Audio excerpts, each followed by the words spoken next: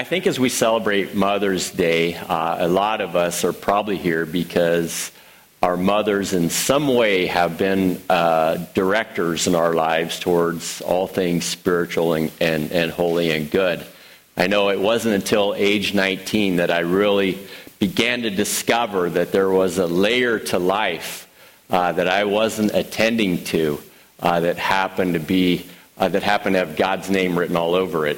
And my mom had done a lot for the duration of my teenage years to pray that I would somehow discover that layer of life that I needed to attend to that had Jesus on it. And I know that I'm here because of her prayers and because of the prayers of her mother. And I'm always grateful for the influence that my mom has had on my life in that way. She's always been a good presence to give direction and to really follow the process of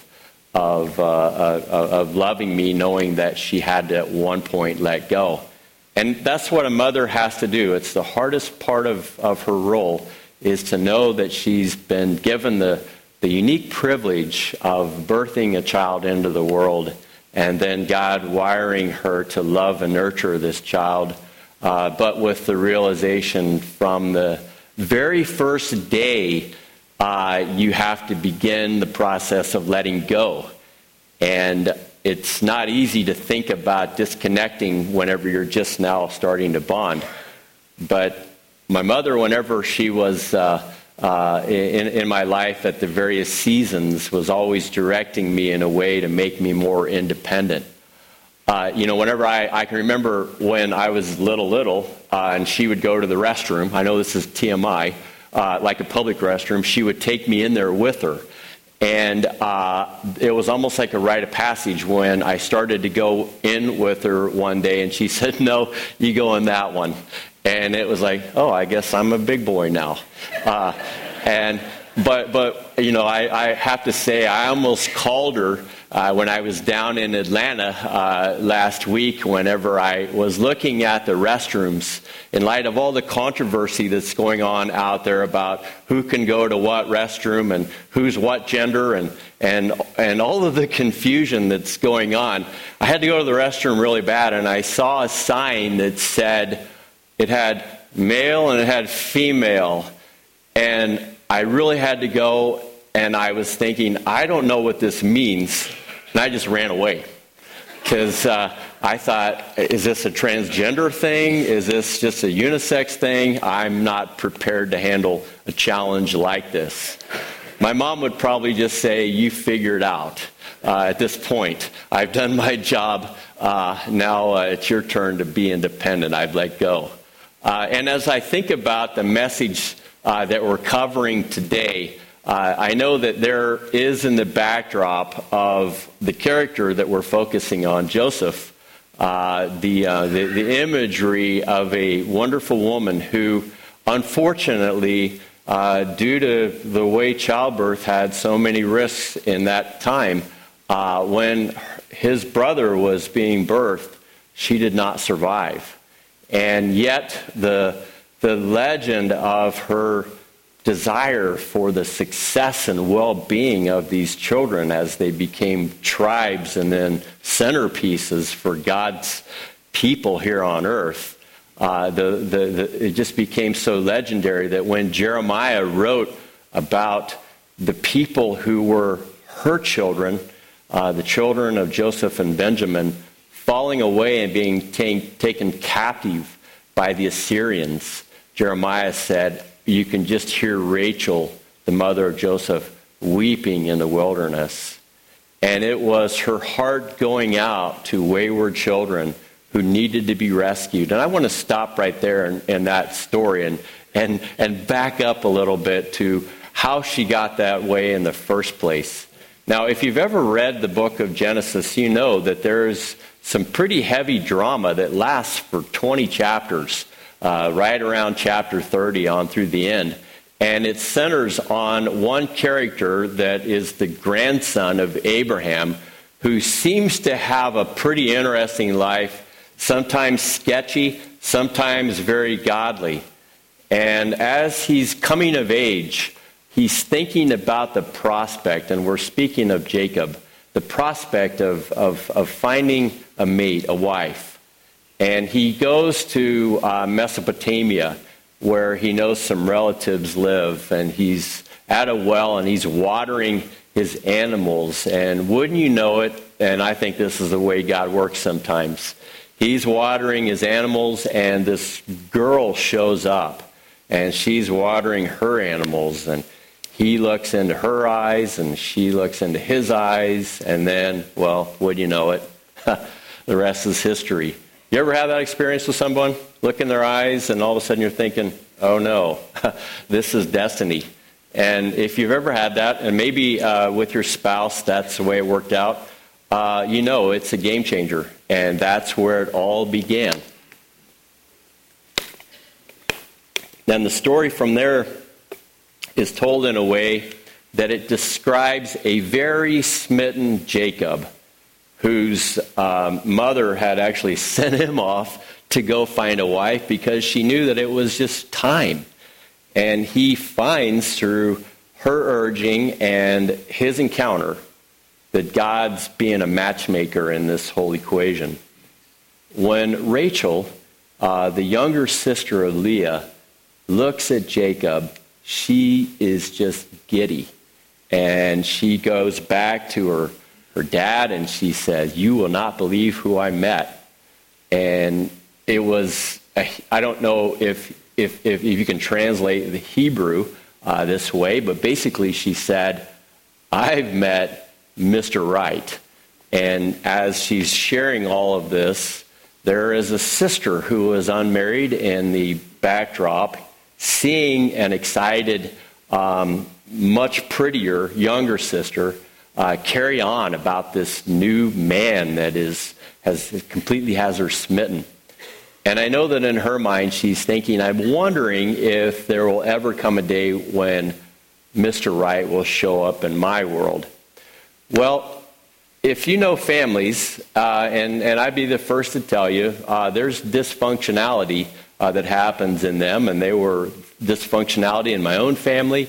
Probably I could say there's some dysfunctionality that I've probably created for the family that my wife and I have created. And Joseph, before he came into the world, came into a family that was, is pretty messed up. And it was messed up in major ways that went back for generations. And sometimes when the Bible says the sins of the fathers are delivered upon the sins of the children, it's not too far off the mark. And as Jacob is beginning to come of age, he's got some tactics for how he lives his life that aren't so great. And the story unfolds in a way that describes an interesting relationship between he and his uncle as he becomes aware of his uncle's daughter. I know this sounds a little incestuous, but Rachel is a second cousin. And back then, I guess that was acceptable. I don't know if that's acceptable now, and I'm not going to pry into anybody's life to find out how that worked out. But in this case, Jacob had spent some time with his uncle, earning his favor so that he could earn his daughter. And his uncle saw Jacob as an economic means to a greater end. And he said, I would be happy to give you my daughter in a hand of marriage, but you've got to work for me, and you got to work for her. And let's say right around 7 years, I think that's fair, that you work on my farm, and then she's all yours.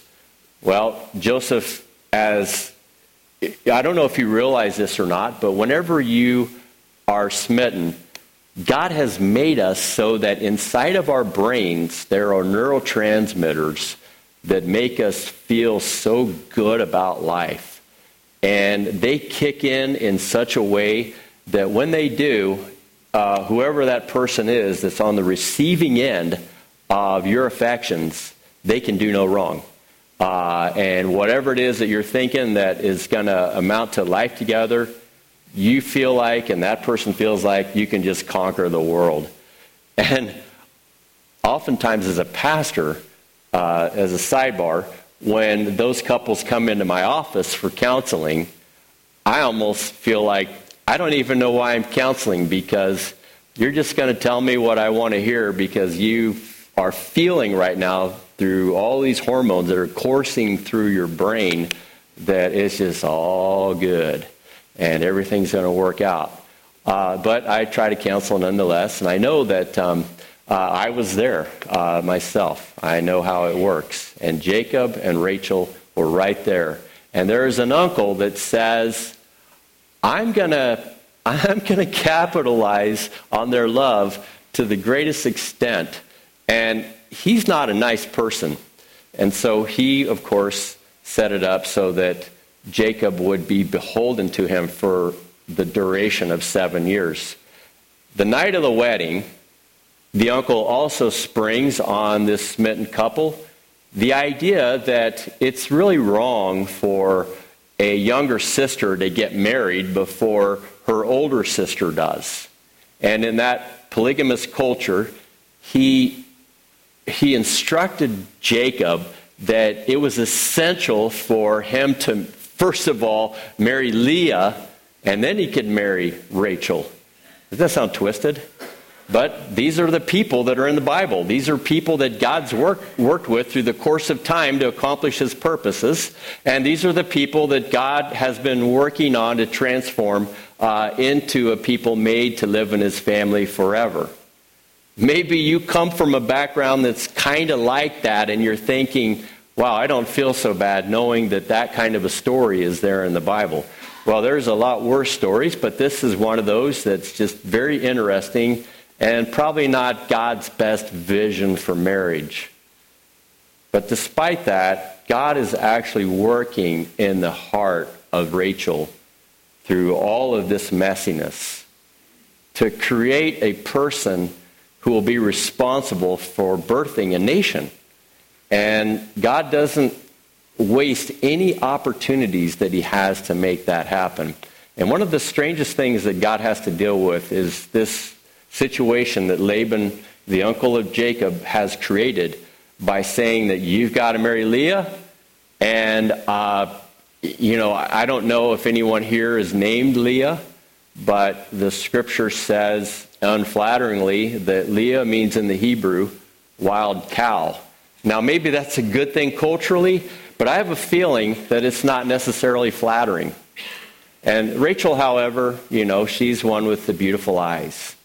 And here the father's looking at these two and he's saying, I've got to find them a husband, and I think I've found one who can just take care of the whole matter in one fell swoop.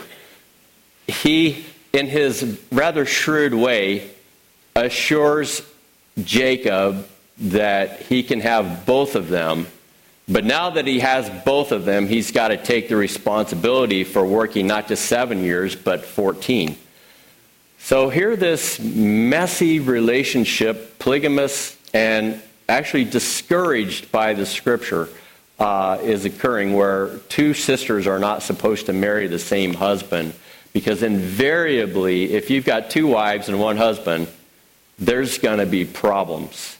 And the scripture anticipates that in a polygamous situation, which is not the best, that at least don't have two sisters marry the same guy. Well, that happened, and it just got real interesting afterwards. Can you imagine being Leah?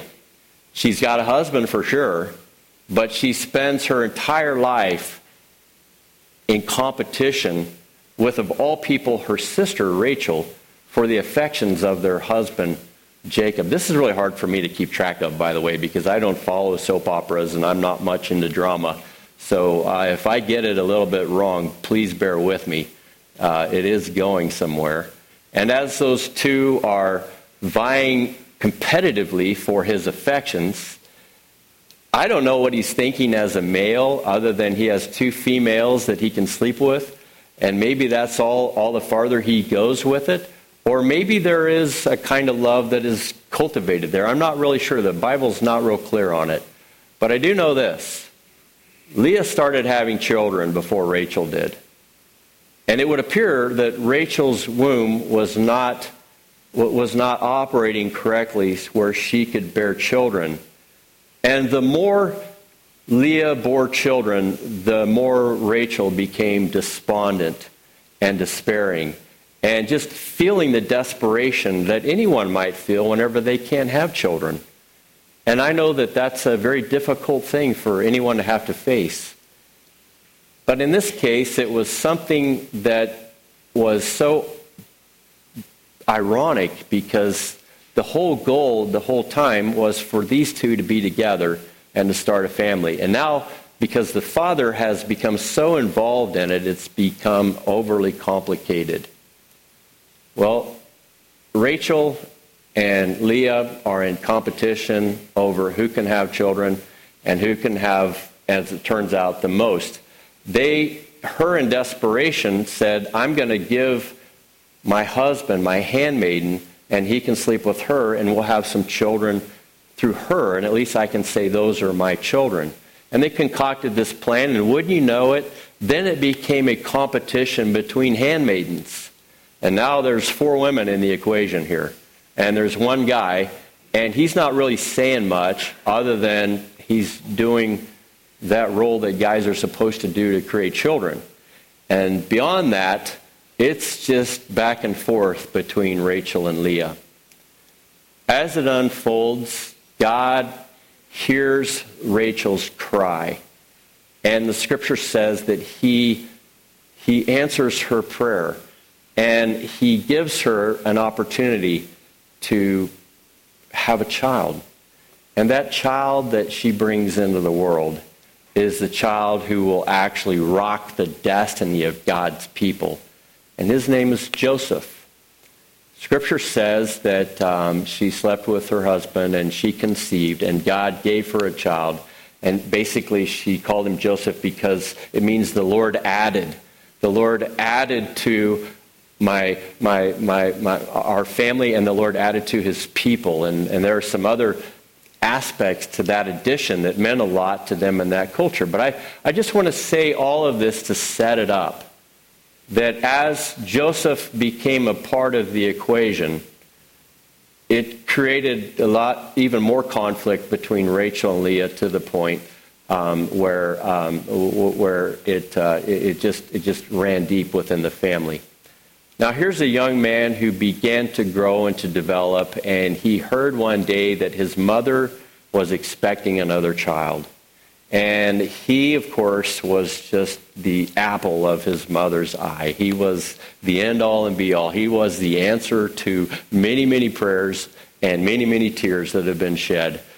He was that kid who probably got away with a lot because he was so hard to bring into reality. You ever have a kid like that just, you're like, that's a miracle kid, and we're not gonna be too hard on them. We're not gonna discipline them too much. We're just gonna celebrate the fact that they're here. And I guess probably if you're a firstborn child, maybe you were treated that way whenever you were growing up. I know Maya, whenever she was little, she was like the center of it all. She was kind of the focus of our energy and our love and our affection. And in every way, she was like this beautiful little child that God's blessed us with. And then my wife said, we're going to have another one. And that, of course, was Christian. And Maya was thrilled about Christian for about a week and a half. And then she said, he can go home now. And because she came to the realization that she's no longer at the center. And now it's becoming a rivalry between him and her. Only, thankfully, they get along very well. But as this drama unfolds, the mother who so longingly wanted this child now conceives again. She begins to birth a child, and unfortunately, in the process of bringing him into the world, she expires. And Joseph is completely broken up over this. And I don't know exactly what kind of thoughts crossed her mind, but as time unfolded, we'll see as we preach this series, Joseph became somebody that was not well liked by his brothers from another mother, and he was someone that was looked upon by his father as that special kid. And that just created greater resentment between all the siblings. And in the backdrop of all of that was a mother who is no longer with them.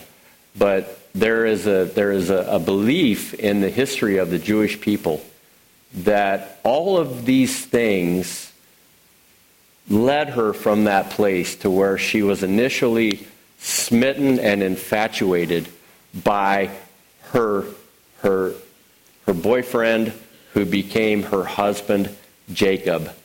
And there's stories in Genesis 30 through 40 that talk about their relationship and things that occurred in their lives. And in the midst of those stories, I know there were prayers that were initially starting out, Lord, find me a husband.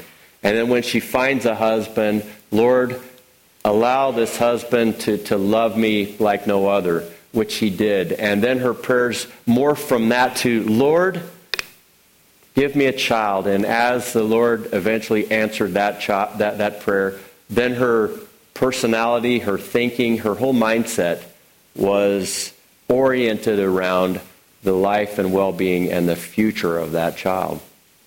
And if you came in this morning, you saw the title, and it had to do with the question, when a child is in need and how a mother can respond. And I think in ways that no one else really can, because they understand the well-being of the child.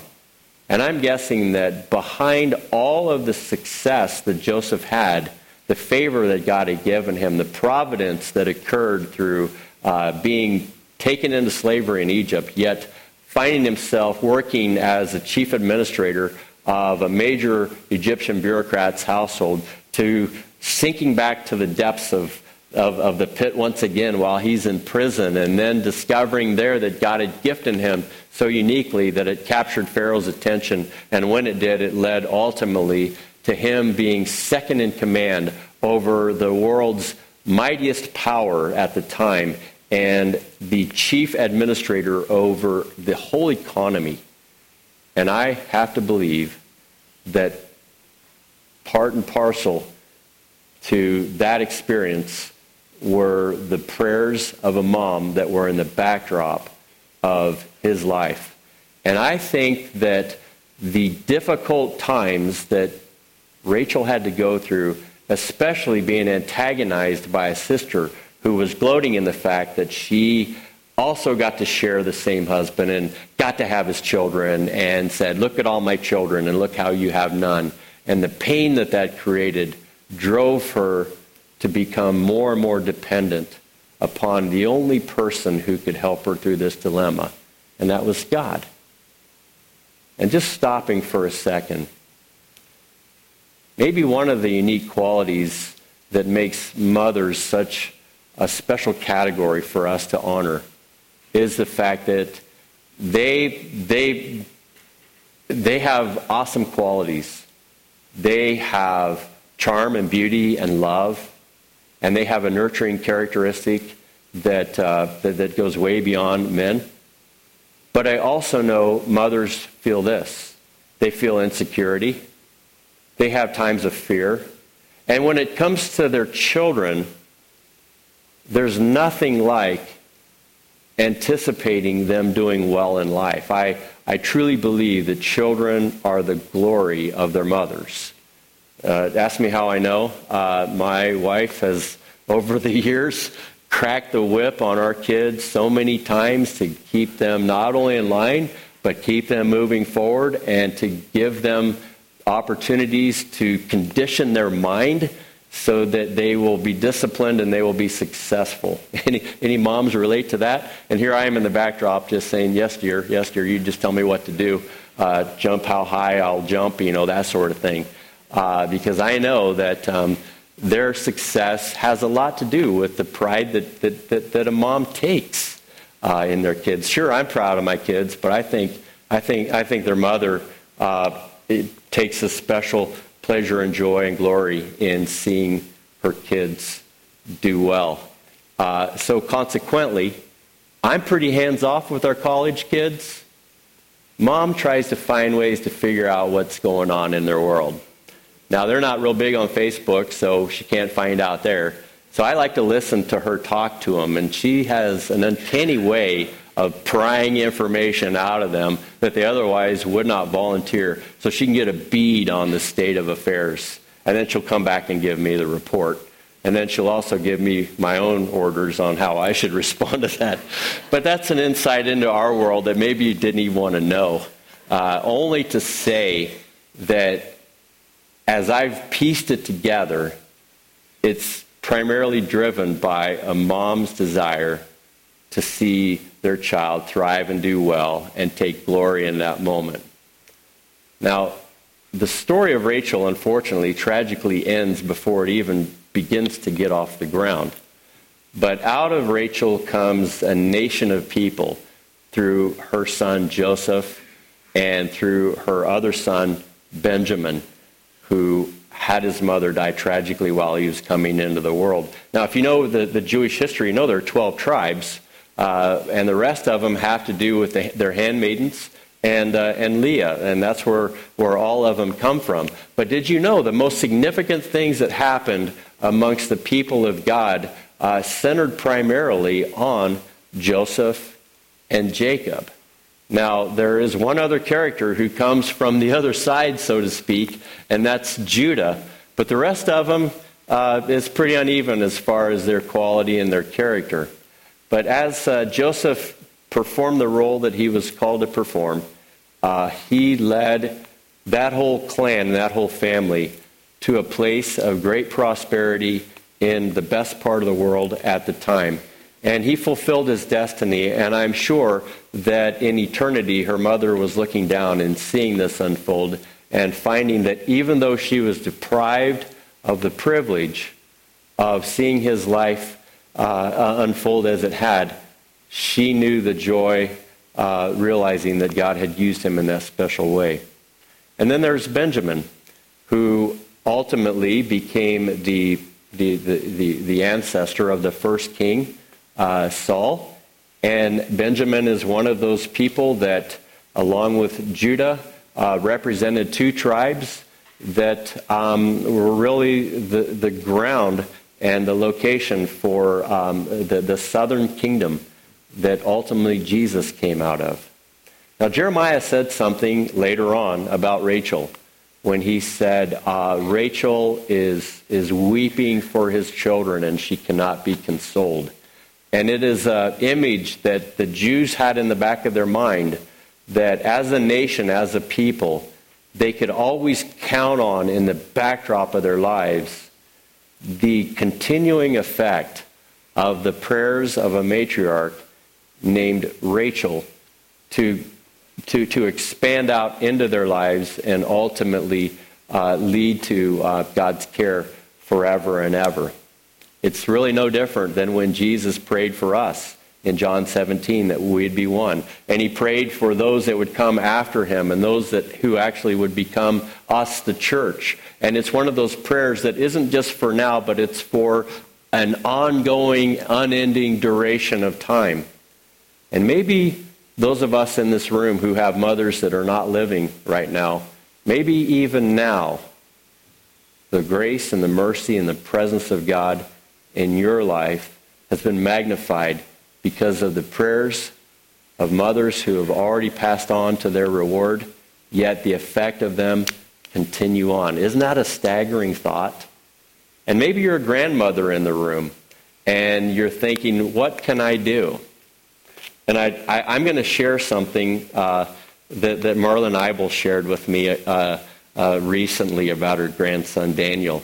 And I know Marlon has been praying for Daniel and that side of the family for a long time. You know, they were kind of involved in church, and then they got distracted and hadn't really done much with it. I know that's been a concern of yours. And then last Easter, she shared with me, you would not believe who came to church with me. And I said, well, who? And she said, well, my grandson, Daniel. I'm so excited. And then she told me the story. She said, her grandson was going to be here during Easter, but wasn't sure about coming to church until you invited him. And then he's like, well, I don't have a suit. And Marlon said, well, to be honest with you, you don't need a suit. Just come as you are. And he's like, really? And then the wheels started turning, and the prayers started working, and he came to church. And you know how it is sometimes you bring family to church, and you're like, yeah, they're going to come away, and they're not going to be interested at all. But one thing I do know about this church has got a lot of prayers that are propelling things into motion. And when Daniel came and he experienced our Easter worship together, all of a sudden the light bulb went on.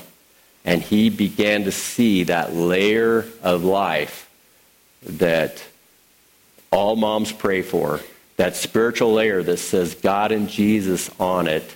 And that Sunday during Easter, when he gathered for worship, that layer became obvious. And he walked out of there not saying, oh, that was fun, let's go get something to eat. But rather he came out of there saying, wow, I don't see church the same way anymore. Something's changed.